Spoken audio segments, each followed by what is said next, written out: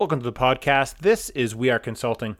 Today, we had a pleasure speaking to Khalil Shafiullah, a good friend of mine from way back in the day. We worked together, but we're talking today about a very important topic, and that is the events of Christchurch in New Zealand and sort of, an outtake, himself being Muslim and knowing lots of Muslim friends and sort of his experiences in the past traveling and sort of, we talked about some white privilege and a whole bunch of random stuff that was really good. And I learned a ton. And so I just want to say thank you again to Khalil for jumping on the call with me. And without further ado, here we go.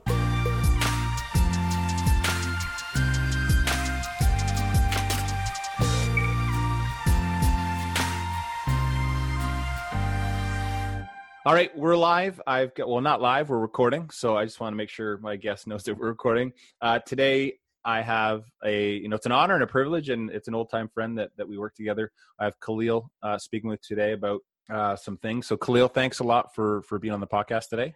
Thanks for having me, Brandon. It's good to be here. It's an honor to be here. And I wanted to thank you first and foremost for saving my butt numerous times while we were bouncing at EP Taylor. I try not to advertise my past, okay. Right? But yeah, we worked our staff together and good old times at EP Taylor's during college.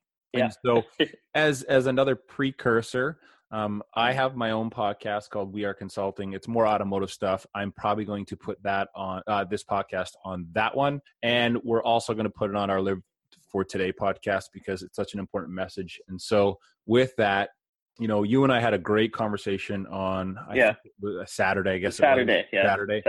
And you shed some light on some topics, and the topic in general is I'll call it racism, but in particular it's the events of Christchurch. And I do want to say, I don't turn a blind eye to things, but I kind of leave myself out of the news just because it's so negative. But this one kind of, I know lots of Muslim people, and we talked about my kids having friends who are Muslim, and there's no qualms about it, but maybe walk us through, what happened in Christchurch, and let's just start a conversation. Okay, well, it was a horrific event. Basically, a self-avowed white nationalist. He got himself a bunch of guns. He flew to New Zealand. He's from Australia. Got himself a bunch of guns there. Walked into a masjid. That's the Arabic word for mosque. And he murdered 50 people, injured almost 50 more, and he live streamed the thing on the internet, which is, as far as I know, it's unheard of for a mass killing, which is pretty horrendous. I have some friends who looked at the video. I personally could not, and I would not look at that. But as far as I'm concerned, that's only for the cops and the judge to look at. But it was one of the. It was horrific. It was horrific. Just. I didn't. Go ahead. Mass killing. I was saying mass killings in general are horrific, and it's even I don't know, you can't rank them, but there's something particularly insidious when it's at a house of worship.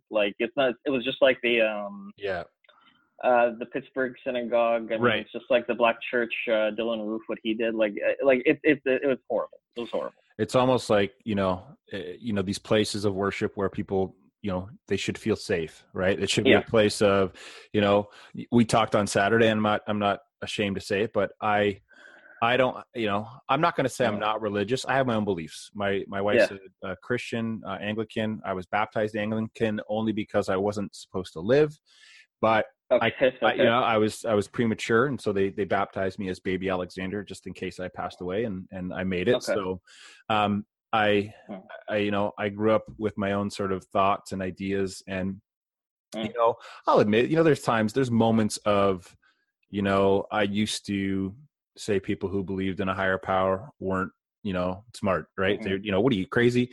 And now as you get older, and I think you'll attest to this as you get older, it's just if people are Muslim because that's who they are, if they're Christian because that's who they are, Catholic, any Hindu, whatever it is, I'm okay with it. I have no qualms about it, because I think, I said it again on Saturday, I'm all about people's actions. And so, the fact, I know this, we're going to go off on tangents. I know that. I didn't know, another thing you just taught me, because I don't pay attention to the news that much, I didn't know he live streamed it. Yeah, he did. That's crazy, man. And so now it's like he live streams it.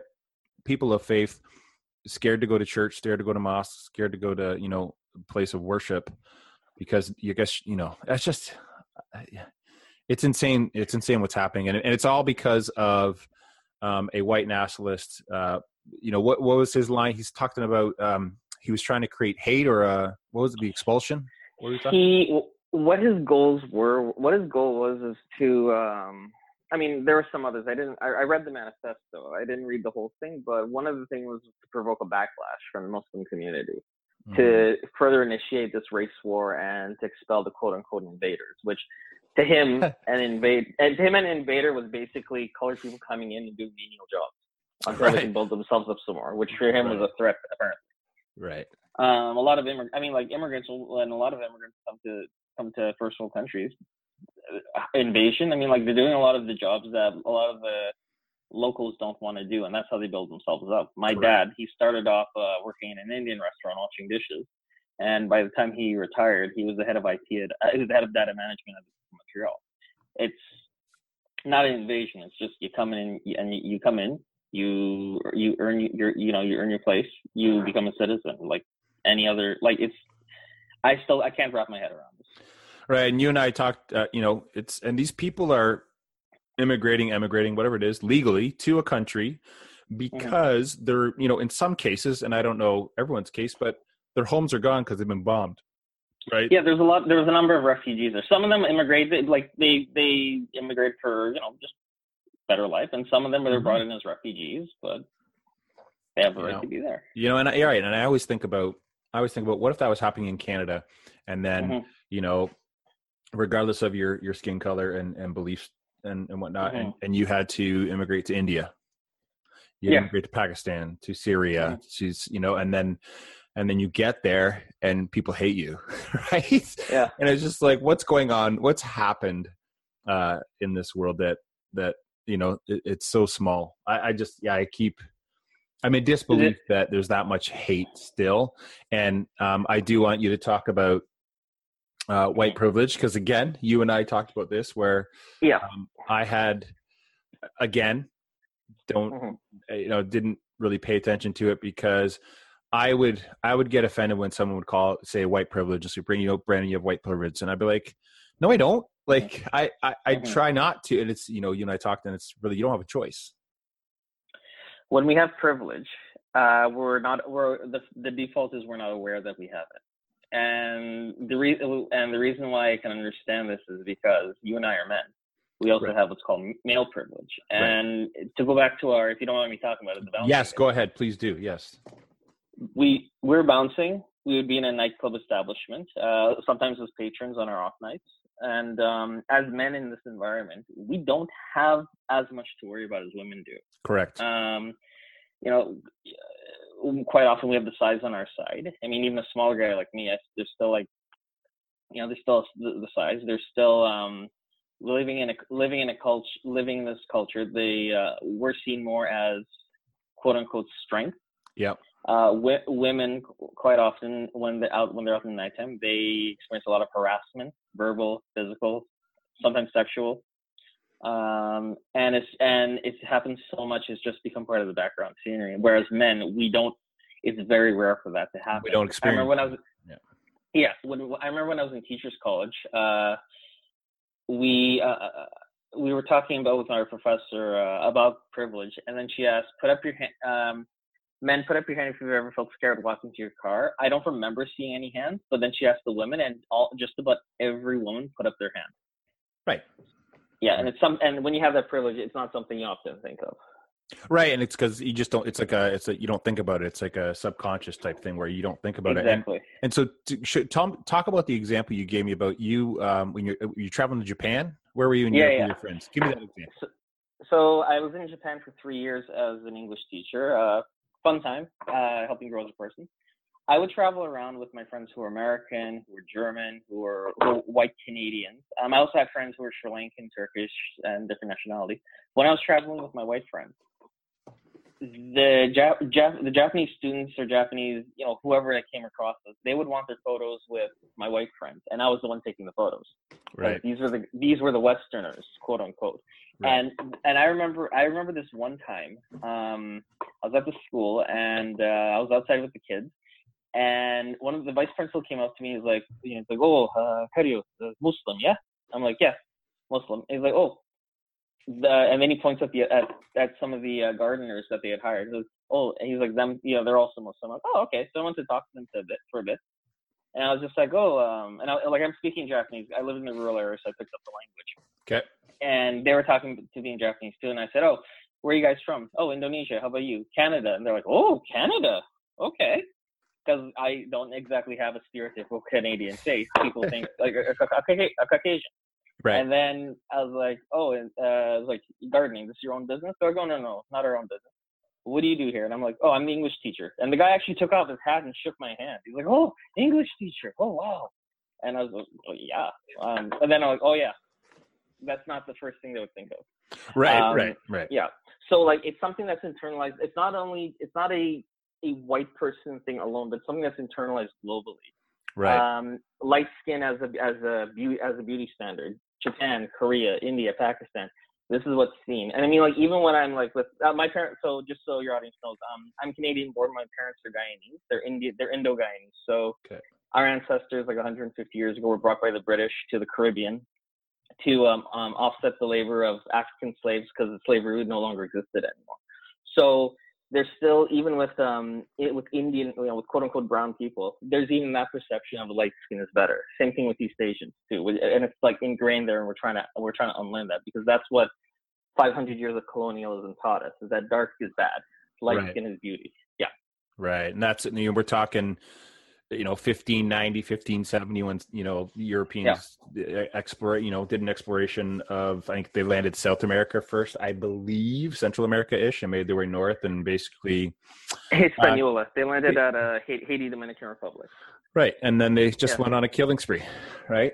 Yeah, essentially. It's just like essentially. Actually, I was gonna say, if you get a chance, on Netflix, watch John Leguizamo's Latin History for Morons. It's hilarious and it's brilliant. Okay, cool. I've read *Sapiens*, and so that's where I learned a lot of this. And that's another thing where my brain goes. It doesn't surprise me that we're killing each other, because we're Homo sapiens, and that's basically what we do to our core, right? Of course, right. And so, let's just talk, or I don't want to say make fun, because I'm trying. I use humor in difficult situations, but there's nothing funny about what happened last week in Christchurch. But, people, I was telling you how I heard someone say once a little racial slur of, "I'm tired of all these bleeps and Muslims trying to take over our country." And so they referenced someone who was Pakistani. And I almost felt like, well, you're the idiot. I'd rather have Pakistani people take over my country, because they probably will have an education or want an education, because, Muslims a faith, Christianity is a faith. The two faiths don't discriminate against color. So when you're talking about a faith, like, I mean, the Christian faith tried to take over Europe way back in the day in the Roman Empire. And, there's so much. You want to talk about terrorism, let's look in the mirror, right? And as far as, and you said it best too, and we both agreed on it, was, people are afraid, let's just say white people, or this white nationalist guy is afraid of Muslim people or people that are non-white coming over and taking over their country. When you look at the United States of America and Canada, for that sake, because that's where, we live and it's our close neighbor, we took this land. We stole it back in the day. So if you want to talk about invaders, hello, right? And so it just doesn't make sense that,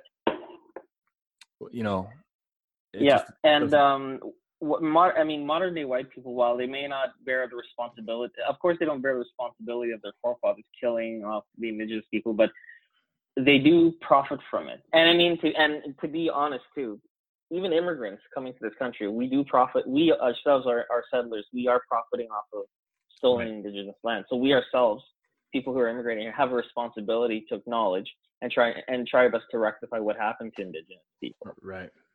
Yeah. And so let's talk about let's segue into racism in general, right? I know you and Sure. I, again, we talked briefly on Saturday. It was 30 minutes, I think. And I talked about my one daughter is in grade 1, my youngest is in JK, and they both have friends who are Caucasian or a different, brown, I'll call it. One parents from the Congo and Ethiopia. One is from Lebanon, and they're Muslim, and one wears a headscarf. Yet, I don't have any questions about it for my kids. Imagine that, right? Yeah. Because I don't make it a deal, right? It's not like you can't talk to this student because they're Muslim. I actually encourage it. I picked up a book that, believe it or not, I try not to read in public just because I don't want people to talk to me about it and cause a scene. And because I did, and someone made a comment. I went, really? It's a book called, where is it? Do I have it down here? No, it's upstairs on my nightstand. It's 50 Things You Need to Know About Islam. And the comment that someone said was, don't get any crazy ideas. And I was like, what? Like, what are you talking about? If I was reading the Bible, would you say that? That's what I said to them. And I go, what are you talking about? So understanding Islam and the Muslim faith, I just want to understand it. It doesn't mean I'm converting. What do you think I'm like the gut check is they think you're just learning. They think I'm no, wait. The person that made the comment, I'm like, they think I'm a terrorist. Right? Because that's what people think. They just think, they automatically think because of 9/11, Muslim, Islam, ISIS, which is a whole nother podcast that I don't want to talk about right now. They're using, they're using the faith for whatever. They're another group that's mastered literally like social media, like technological terror, and a different like social media terror. Like right. Yeah. So do you think there is an end to this? Like, is there a solution? I'm going to say, I don't want to put words in your mouth, but I don't think there's a solution in your lifetime or my lifetime. I have hopes for, the generation that was born in 2000, 2010 and beyond. Only because it starts with you and I. More so me. Yeah, I don't think. Well, I mean, like we all have our different types of privileges too. I think that's where it starts, is recognizing our own privilege. I mean, I would say I'm still safer as a brown male traveling than as a Caucasian female, because as a woman traveling, you don't have as much privilege as a male, which is unfortunate, and it shouldn't be like that. But unfortunately, that's how it is right now. Until we can educate men to behave better. Right. I don't think I don't think racism will ever be solved as long as you have haves and have-nots. Because that's where I believe is the root of racism comes from. Racism and poverty, racism and haves and have-nots, those are intrinsically tied. So one way I look at it is like this. Irish people and Jewish people weren't considered Caucasian until the 20th century. One of my former employees, she's older than me. She was telling me about her grandmother. She's of Irish descent, and her grandmother, and she inherited newspaper clippings saying, such and such a job available. Irish need not apply. What? And that was here in Canada. So her grandfather had to take a train and travel out to, I don't know, somewhere out like Alberta or somewhere, work and then send money back. So the point that I'm saying is that haves and have-nots. Ireland was not historically a colonial empire, so they were seen as the N-words of Europe. Right. That's a have and have-not. Same thing with Jewish people. Yeah. Now we see, an Irish person is a white person. So even the racial terms we use are a form of class, a form of economic class. And I don't think I don't think you'll fully be able to get rid of racism, because I don't think you can fully get rid of poverty, but it can definitely be mitigated. A lot of my opinion about, for example, even Islamophobia, any form of racism, Islamophobia, anti-Semitism, anti-Black racism, there's always an industry behind it. Yeah. And with Islamophobia, in my opinion, I think it boils down to oil. You're going to have all this fear-mongering over Muslims, so you can justify more military and commercial presence in the Middle East. Yep. So there can be more of a monopoly over the oil. And I want to make it clear, I'm not saying anything negative about the Canadian Army or that. I have a cousin in the American Army, I have friends in the Canadian Army. I'm not blaming them, but you can still look at institutions and see how they're used to do this. Yeah. Because I mean, if Iraq's main export was pickles, I don't think we'd be having a lot of problems. Can you imagine war over pickles? But yeah, oil's it's fuel, right? I totally I totally get that. Yeah. So I don't think racism will ever fully be solved. It could definitely be mitigated with education. Now, what you said about your kids, children are a clean slate. They don't carry with them prejudices. They don't carry with them biases. Those are learned later. And it's when they start learning. It's not your kids. It's when children start learning this as they go through their grade school. Right. That's where you have foundations of racism, and they learn that something learned from their parents, some learn from the media, and it's usually a myriad of different things. Right. They can learn from teachers. Teachers can definitely be racist. Yeah. I remember when I first moved to Whitby from Scarborough. All grade sixes will behave bad in some way, shape, or the other. But I remember my teacher saying to me, "I don't know what you got away with back in your old school, but you can't do that here." And I'm like. And I didn't get that until a couple of years later. I'm like, oh, it's because I came from Malvern, probably. Yeah. That's where Ian went. I think Ian went to Malvern once or twice. It was in Malvern? I think he did a stint. I think he did. He went to a lot of public schools and high schools. It was Malvern High School, right? Well, Malvern is in the area of Scarborough. Like, there is a school called Malvern. I didn't go to it. But so he did live in Malvern then. Yeah, that makes sense. Yeah, I grew up in Malvern. Oh, that's interesting. I didn't know Ian did. Oh, cool. Yeah, way back in the day. It's funny you talk about, kids and, I just have this strong opinion of, who was I talking to? I was speaking to someone the other day. It wasn't you. And I talked about racism and when does it start? Because I went to public school there's probably 3 black kids. There's a couple, I'll call them Indian, Indian Pakistani kids. South Asian, yeah. Right. South Asian. I had a crush on a Filipino girl.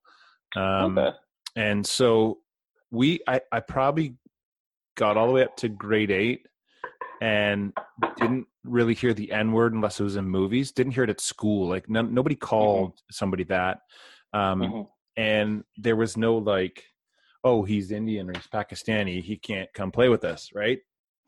And so I was having this reflective moment of when does racism start? Like, when does it truly start? And you said media, and I cannot. That's why I stay out of the news, right? Because I think I think there's some.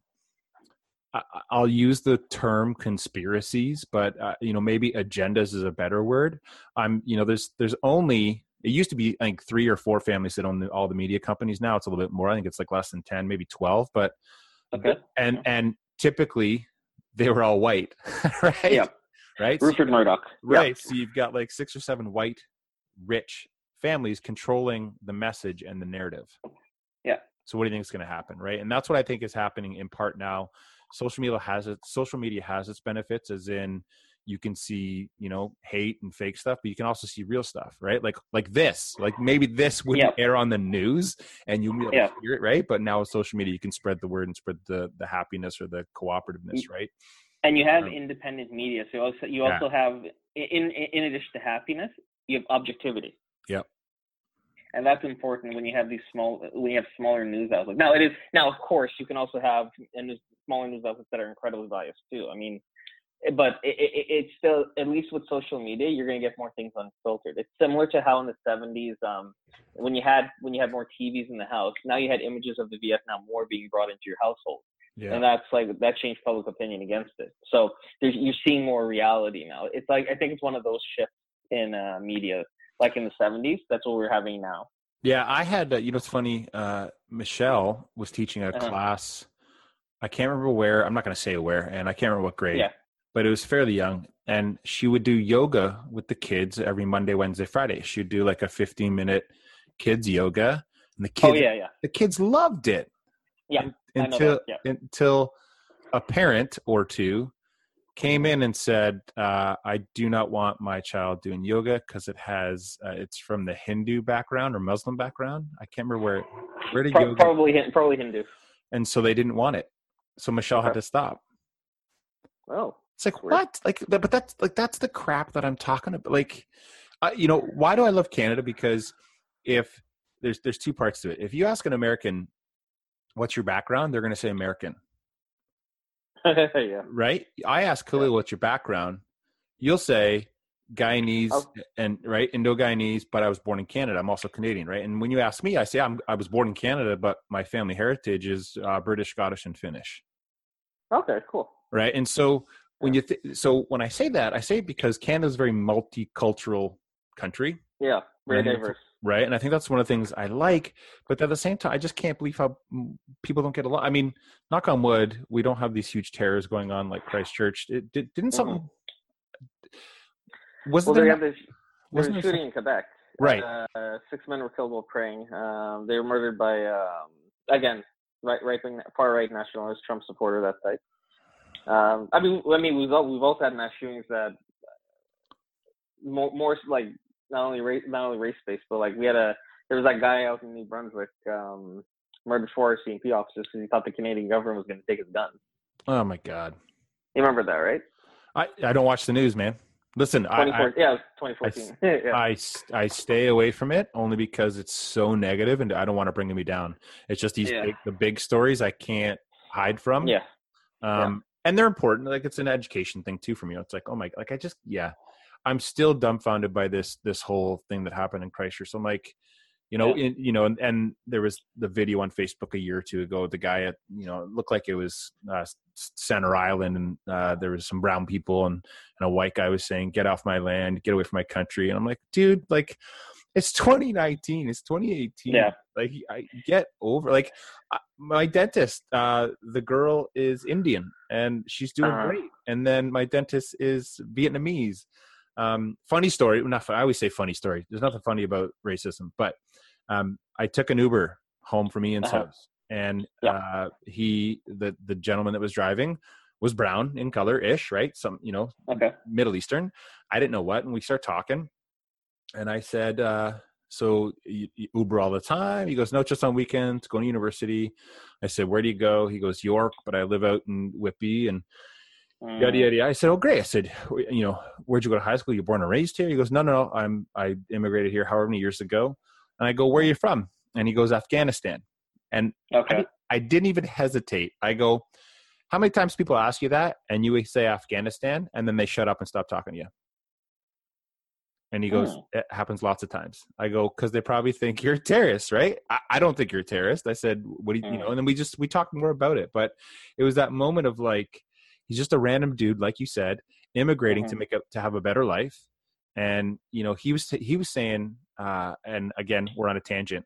Afghanistan right now, I think, is a third world country, and it used to be a second world country until the war.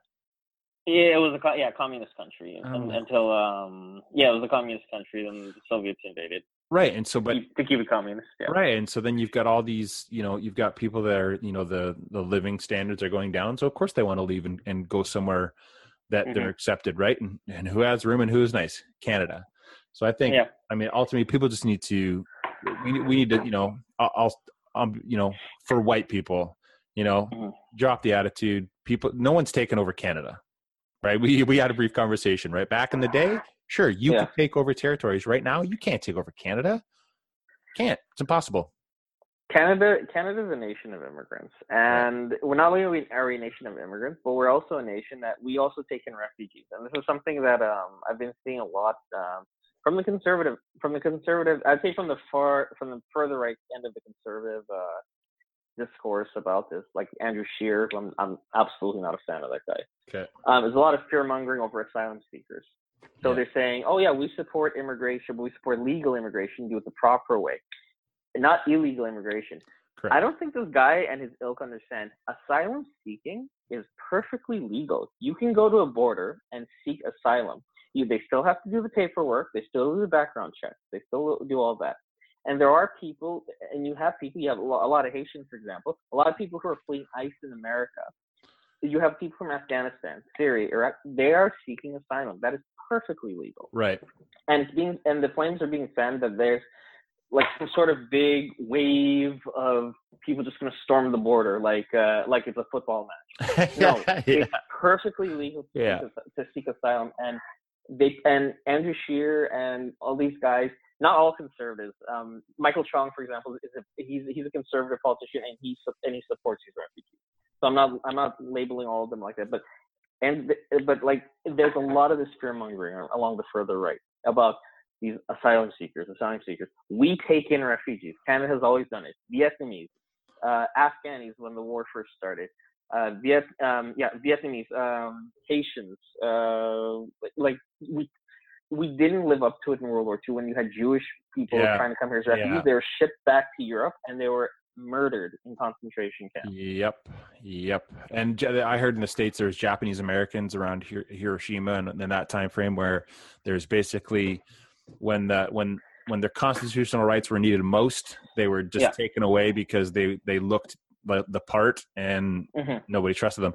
I had two thoughts. I'm going to write one down. Sure. And the other one, because I have two thoughts. So Trump, I want you to tell me, not right now. The first thing is you talked about colonialism and why people from like the Congo or French-speaking African countries would naturally emigrate to France. Talk about, I can't remember what you called it and how you talked about it, just over the history of British rule and all that kind of, do you remember that conversation? Remember? Yes. Yeah. So explain why some people emigrate to certain countries. Okay, well, primary reason you would have, let's say, a lot of Algerians or Congolese people going to France is because France used to be the colonizer. France was there because of their colonization. A lot of their resources were depleted, but they now can speak French and they're now familiar with the infrastructure that was imposed on them. So a lot of francophone Middle Eastern countries, their governmental structure is similar to French, and a lot of Anglophone, a lot of the countries that were influenced by Anglophone colonialization, obviously they have more British infrastructure. So just stepping away from the Middle East, the Caribbean, for example, it's all British imperial system there. So going back to Algeria and these places, they're going to immigrate to the quote unquote, I hate using this term, but the quote unquote mother country, the country that colonized them, because they have the language, they know the infrastructure. That is where they're going to gravitate to. And it just makes sense. And really, these countries, Britain, France, Spain, Portugal, they don't have any moral authority to not want to take these people in as immigrants. After World War II, I told you before, a lot of Algerians were brought in to rebuild France after the war after what Nazi Germany did to them. And that was a big service, and quite often they weren't paid as much as a Frenchman would be paid. Right. So they definitely earned their keep there, and and there's a lot of anti-Algerian sentiment in France. And it just seems very, very, what's the word? It's just very stupid. Exactly.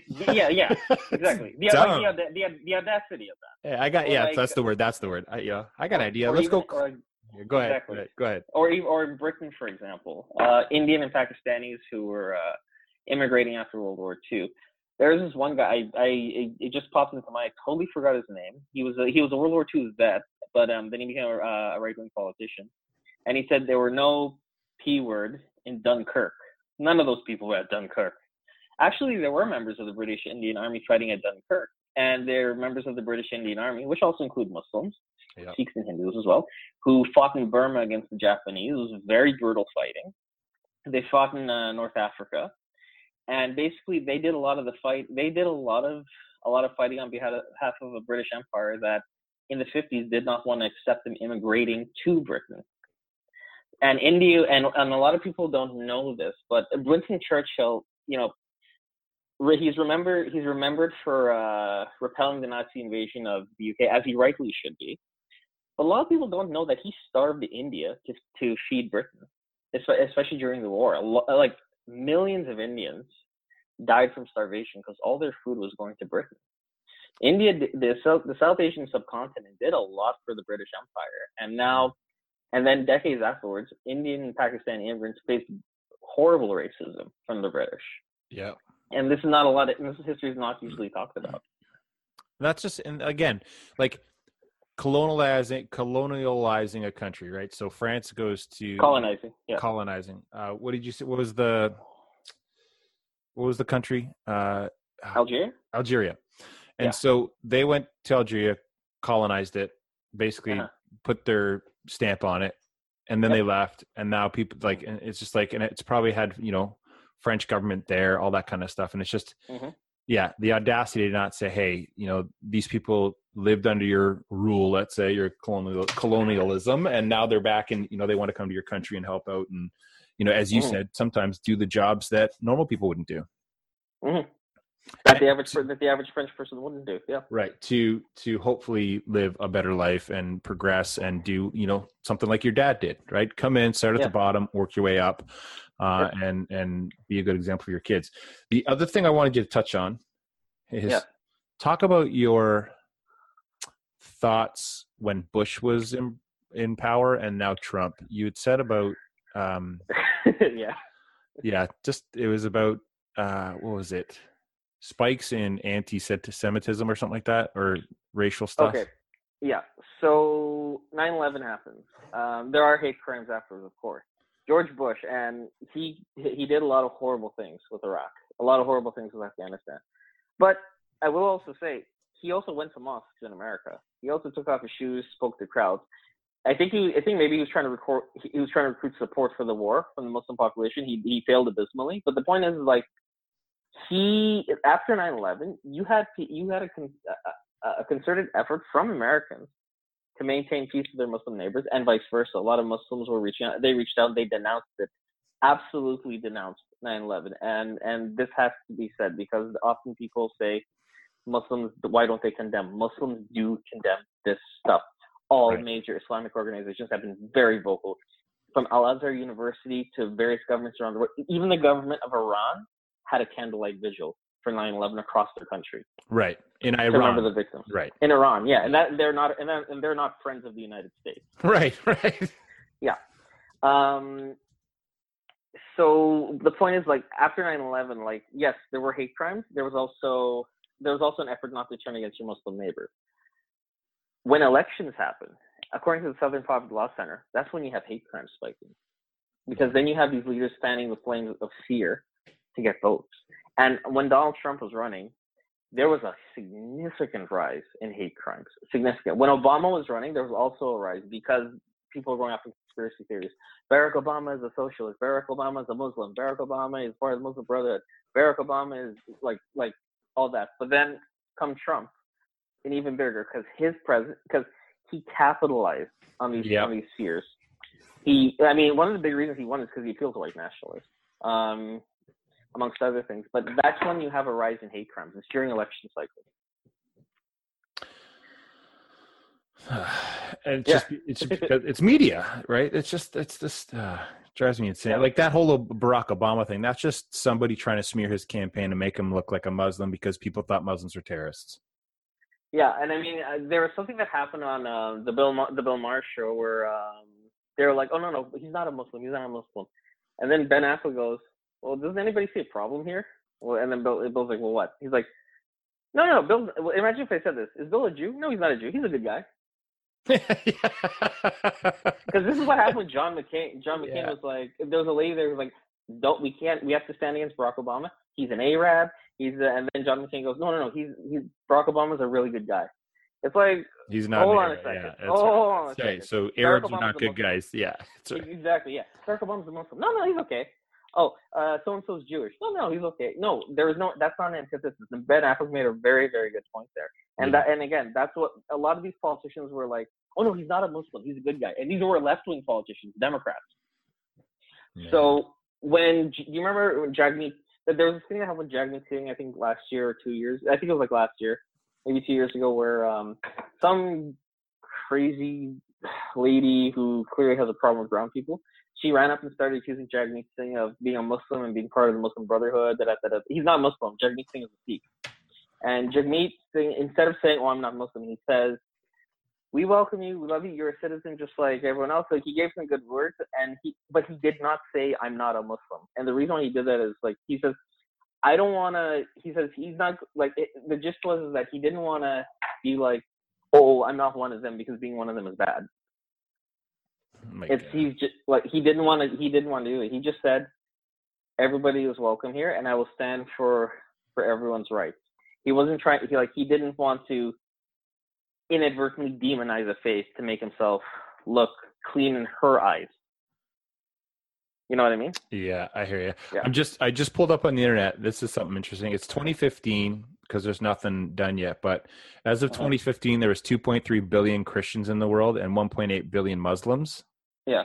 So for people who are listening, if you don't realize how many people practice that faith, right? The Muslim faith, the Christian faith. The other thing that when you scroll down to, and this is on pewresearch.org, it says Muslims projected to be fastest growing major religious group. Estimated percent change in population size 2015 to 2060. It says 70% Muslim growth and 34% Christians, right? So people are gonna be changing, right?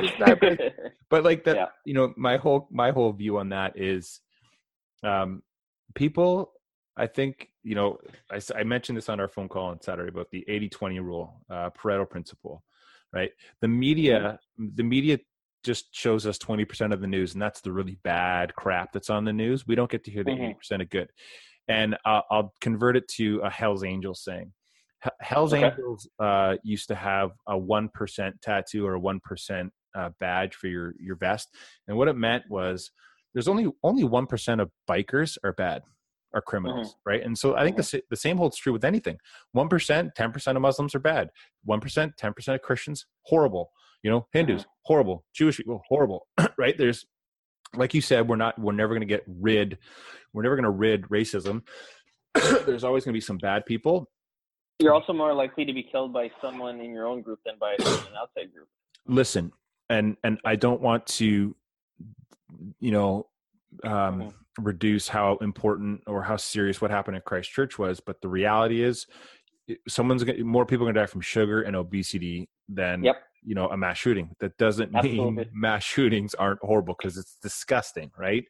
Yeah. And so, but that should at least alleviate some of this hate.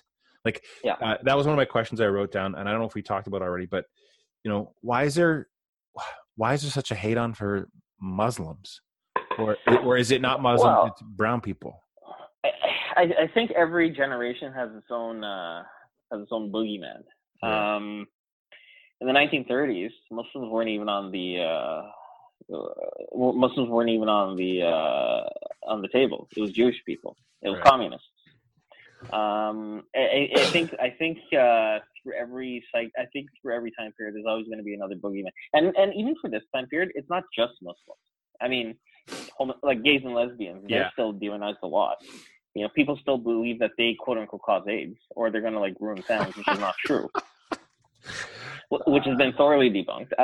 Black people to this day are still horribly demonized. Yeah. I think like Latino people. And that's rising with everything going on in Trump's America. Exactly. I think you have children sitting in cages. Yeah. He's stuck entire families in cages, and people have died in these cages. What I'm saying is, I don't think there's it's not just Muslims. Muslims are one of several groups that are demonized, again, for political, commercial, financial purposes. And maybe it spiked recently. Yeah, exactly. Yeah, in the 19th century, it was Catholics. There's always, and it was Irish people, and it was Italian people. Yeah. There's every generation. There's always somebody. So it's just this is the next phase. But the question is that it's not about sitting down and just writing out. It's combating it. And the thing is, you don't combat it to try and win. You may not win. You combat it because that's what you're supposed to do. You're supposed to combat racism and discrimination. Whether or not you can win, that's just what you do. So how do we combat it? Education is good. Like what you're doing, reading that book. That's I've actually these things. I think I heard of it, but the point is educating yourself, and just for the sake of educating yourself. Yeah, that's one thing. Building relationships. This Islamic scholar, Dr. Reza Aslan, he's a brilliant man. He said it's not facts and figures that stop bigotry; it's relationships that stop bigotry. I could show you all sorts of facts and figures showing how Muslims earn all these university degrees and work in this and that commerce industry or whatever. It's not going to make a difference. It's when you build a relationship with somebody, it changes. Yep. For example, my sister, she's in a same-sex relationship. When she came out, a number of my aunts and uncles who have homophobic views, that they lost it. No, oh, sorry, not lost it as in they went bonkers. They stopped having those views because they chose to love my sister more than to have the prejudice. And that's a relationship thing. Let me stop you there real quick, 1 second. You worked with Ken Swan, right? Was Ken Swan on the team? Ken Swan? I don't recall. Okay. So Ken Swan is a friend who's gay, homosexual. And we're sitting by the bar one day. And this is when he explained this. It made total sense, and it took him like 10 seconds. And I go, Ken, when did you realize you were gay? And he looks at me and he goes, when did you realize you were straight? And I was like, why didn't anyone tell me that 10, 15, 20 years ago? That makes complete sense, right? And that's all your sister had to do. Like, what do you mean you're gay? I'm like, what do you mean you're straight? How did you know? I just knew. Well, I just knew too. Like, that's all. Like, people just don't get it. You know, do I think, again, Pareto principle, do I think there's 1% of people who choose to do something crazy, bisexual, whatever, to get attention? Of course, because there's just as many straight people that do crazy things to get attention. But the reality is you just know what you are, right? And that's why, transgender, all this movement on identifying as a male or female. Listen, I'm okay with all of it. I will stand by a point of just, you can't change your biology, right? So if you're going to go to the doctor and you identify as a woman, you need to tell them that the insides are a man, because different symptoms, different problems that could cause your life. Right. I'm still learning a lot about this myself. Right. And I don't know a ton about it. I just know that, listen, if I had chest pains, it's symptoms for a heart attack. Woman has chest pains, it's symptoms for something totally different. Right. And so, I talk about mismedication, right? What if you say, oh, you're a woman? Okay, great. Well, you need this, and you don't do anything because it's common, and then you die because you had a heart attack. It's random little, and I'm not that smart to debate on it or talk about, but anyway. I don't know much about the biological side. I think the big concern with transphobia is more like the sociological side, like the presumption that there's an accusation that, oh, they're all out to molest children. No, that's not true. In fact, a straight male is a bigger threat. Totally. And that's totally based on that's a statistics. Yeah, not a trans person. Yeah. Is it strange? Yeah, because it's brand new. People don't understand it. Like you and I, we're not smart enough or know enough about it. So is it different to me? Yeah. There's a whole model on change management at companies because people don't like change. And that's probably a big part of, I don't want to change. More and more people are emigrating regardless of faith. Let's put that to an end. But regardless of faith, more and more people are emigrating to Canada. It's looking a lot different. And so now I'm nervous. And for what reasons, I don't know, because I don't like change, right? But guess what? Welcome to the earth that's changing more rapidly now than in the last 500 years. So, and you know what? Immigration always happened. Right. I mean, Egypt, you look at a country, you think maybe mono culture or mono ethnic. Egypt, for example, is very diverse. Armenians, Greeks, Copts, Arabs. Places where China, for example, has over 55 different ethnic groups. Oh my God! And by the way, there's actually more Muslims in China than in Saudi Arabia. Oh yeah, let me see this. There's about 50 Asia. Yeah, right. Listen to this. Middle East. Urine Christian population estimated deaths outnumber births between all other estimated natural increase births minus deaths undermine. Okay. Where does I thought I had a chart. It's okay. But East Asia actually has far more Muslims than the Middle East, and Africa as well. They have far, like Sub-Saharan Africa they have far more than the Middle East. But like what I'm saying, like immigration, this has always happened. It's not new. And countries that have higher rates of immigration, higher settled immigrant population, they tend to do better not only culturally but economically. Say that again. Oh, sorry. Yeah, no, I was saying countries that countries that have higher immigration rates, they tend to do better. Sorry, they tend to do better not only culturally but economically. Do you know why? I don't have the papers in front of me, but I know one thing is that you have a ready and willing labor force. You have people bringing their wealth from other countries. Yeah, that makes sense. You have networking from other countries. So like, you know, like a ton of us Guyanese people were here. They're still doing stuff with business back home, like farming, like with farming, agriculture, even technology. You got Chinese populations that are here. China's a huge an economic giant that brings in business here and vice versa. And Sometimes people that want to work, people that want to work, right? No work back home because the second world, you know, whatever. Yeah, you come to Canada, they're willing to work and do the jobs that no one else wants to do. People get pissed off; they're taking our jobs. Don't see you lining up for it. And China's a very interesting one in particular for immigration because, like, you have pockets of Chinese people, historic populations of Chinese people in so many different parts of the world. You know, like Cuba, for example, they have a historic Chinese population. What? Yeah, they speak purely Spanish. They don't speak Chinese. The Caribbean, we got Chinese people. They don't speak a word of Spanish, a word of Mandarin Chinese. They speak English. Because I was telling you about my cousin. Her last name is a Chinese last name. Her grandfather was Chinese Guyanese, but he can't speak a word of Mandarin. Because his parents, they immigrated from China. His grandparents immigrated from China to Guyana. There was no Chinese rule there or nothing. It was just looking for work, or what was the reason for the immigration?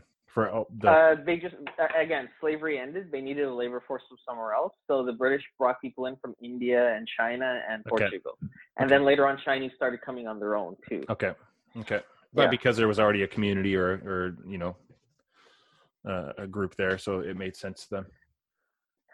Yeah, so like different parts of the world, they have their own historic, ethnic group there, and they're already there. So the point is, like, it's a natural human thing, immigration. So it's part of what makes us human. Right. And so back to combating. So education, building relationships, and so your sister, same-sex marriage. Do you think she educated your family, which changed their views? Definitely. Okay. Definitely. I would also say travel, with regards to understanding, like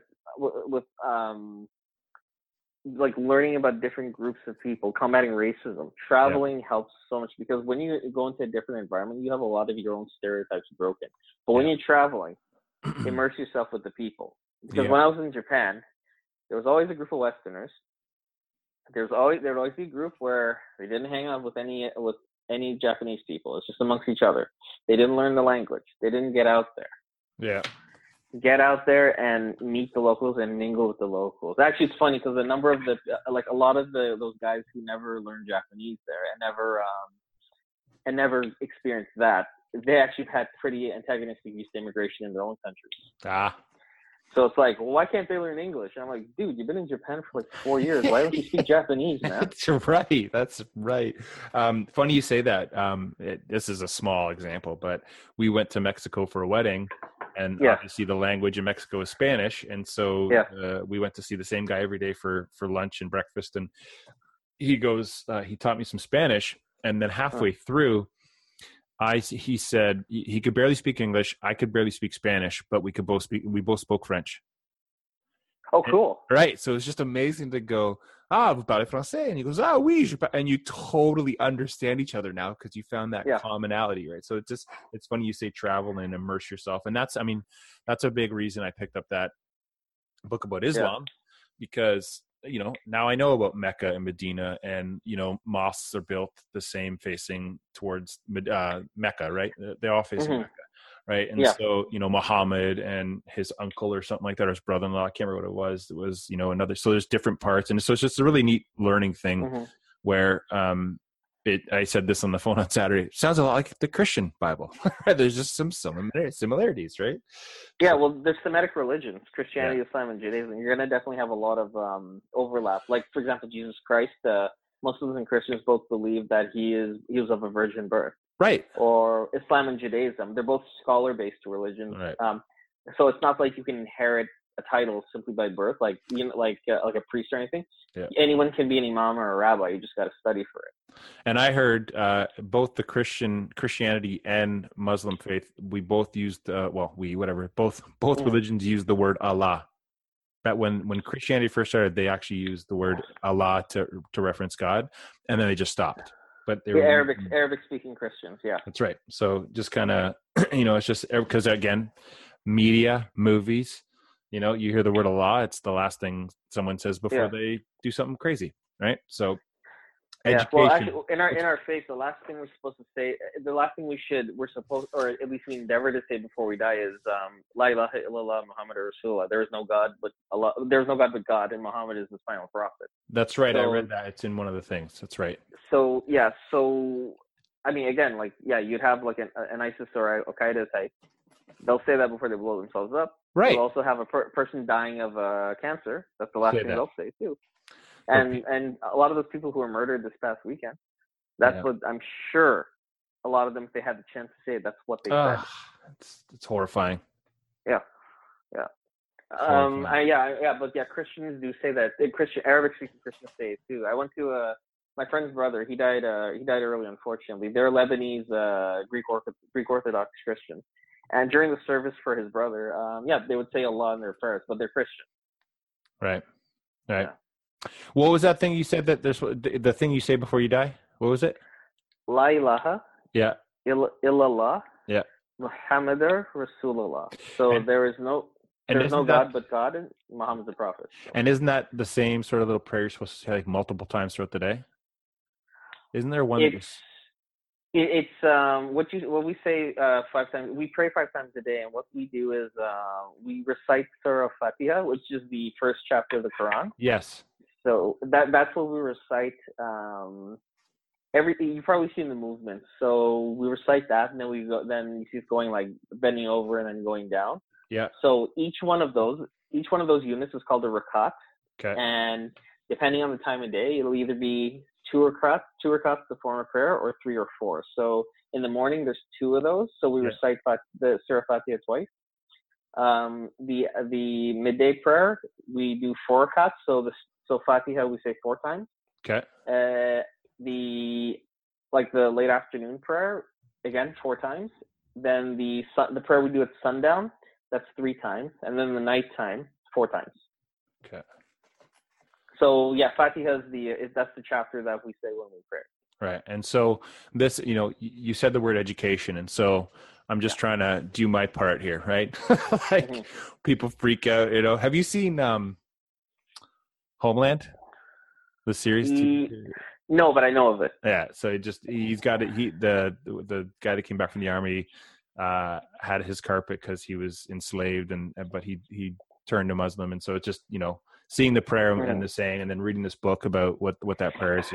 It's neat learning about it, and then understanding that it's just a faith, and it's a decent faith, just like the Christian faith, right? A lot of there's crazy stuff you hear, but it's not crazy. It's like people have their beliefs, and 9 times out of 10, 95 times out of 100, it's positive. There's just crazy people in the world that use it for bad shit. So I just swore for the first time.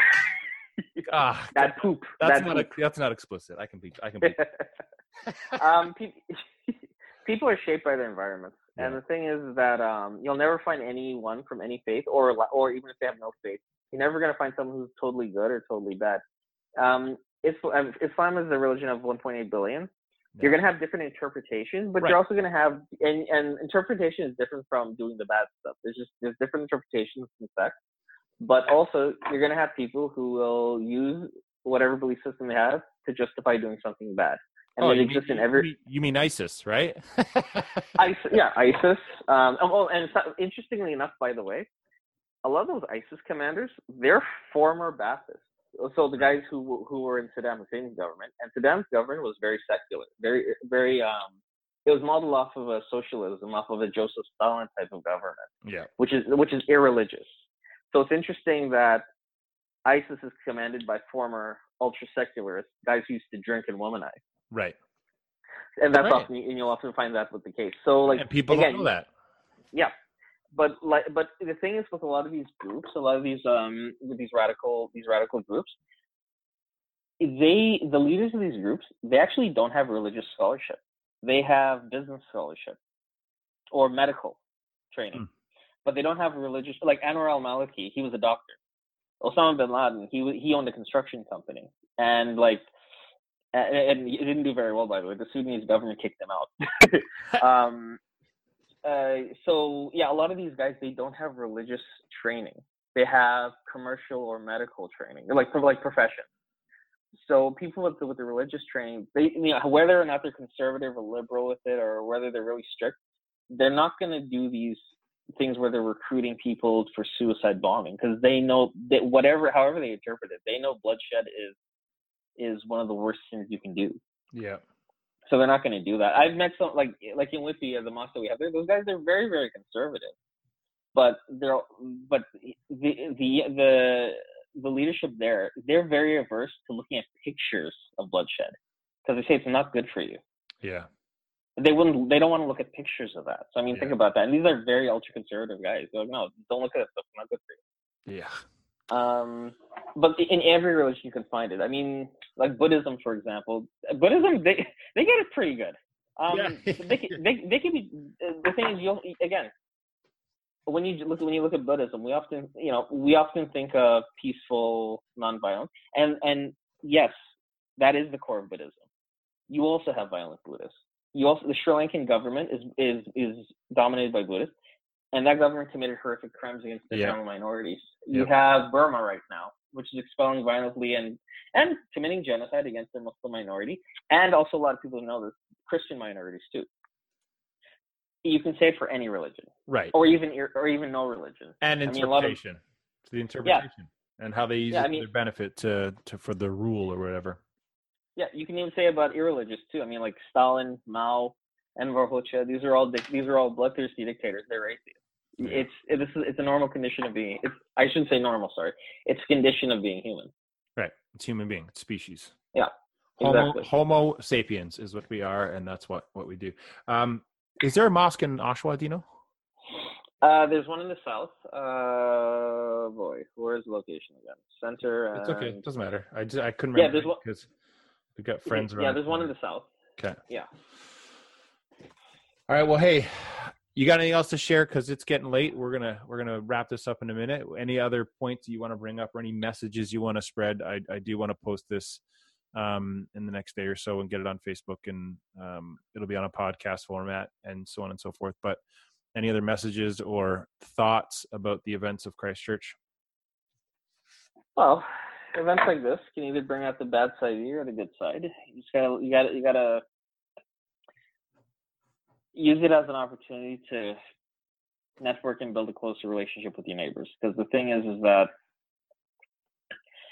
you can be in the universe, you can focus on the blackness, or you can focus on the lights created by the stars. Your choice. Yep. So that's pretty much right. it. And I'm sorry I missed Ian. I was looking forward to talking to him. Yeah, I messaged him over the weekend. He's got his training tonight, so it's all good. I'm sure we can do something again. I was going to ask you one more question before we go. Sure. For a future podcast, because it sounds like you've done your research and you're just knowledgeable on this stuff. How much do you know about Palestine and Jerusalem and all that stuff that's going on, the Gaza Strip and all that stuff that's going on? So I want to make it clear when I talk about these issues, or even religion, I just want to be fair to your listeners that I don't have any formal scholarship on any of these issues, so I don't want to be taken as an expert. I do a lot of reading. I've done my part with activist movements, so I know about as much as a person involved in that, but I don't have scholarship, so I just want to be fair to everyone. We're not doctors. We are not doctors. Yeah, exactly. Don't know. I have I have an anthropology degree, so there's stuff that I have studied formally, but I do know quite a bit. I've worked with anti-war movements, and this often plays into it. So I would say, I do have knowledge. Okay. I'm not a doctor. I'm not a doctor, but I have knowledge. Yeah. Okay, so great. So we might do a future podcast with you or whatnot, and we'll talk about some of that stuff that's going on. Because I'd love to. That'd be great. Right. Yeah. The thing you said that resonates with me, and that's my whole shtick right now, is just education. Right. Like I've got a ton of books on random topics that, I don't read fiction. I read nonfiction, and like I've got Chasing the Scream, talks about addiction. There's a depression book. There's a philosophy, psychology, sociology book I'm looking at. There's another psychology. But anyway, I think it's our duty as human beings and people who aren't, radicals to educate people that maybe don't have the time to read or are curious and want the Coles Notes. So listen, I appreciate you being on the podcast with me and having a good old chat. I appreciate you having me.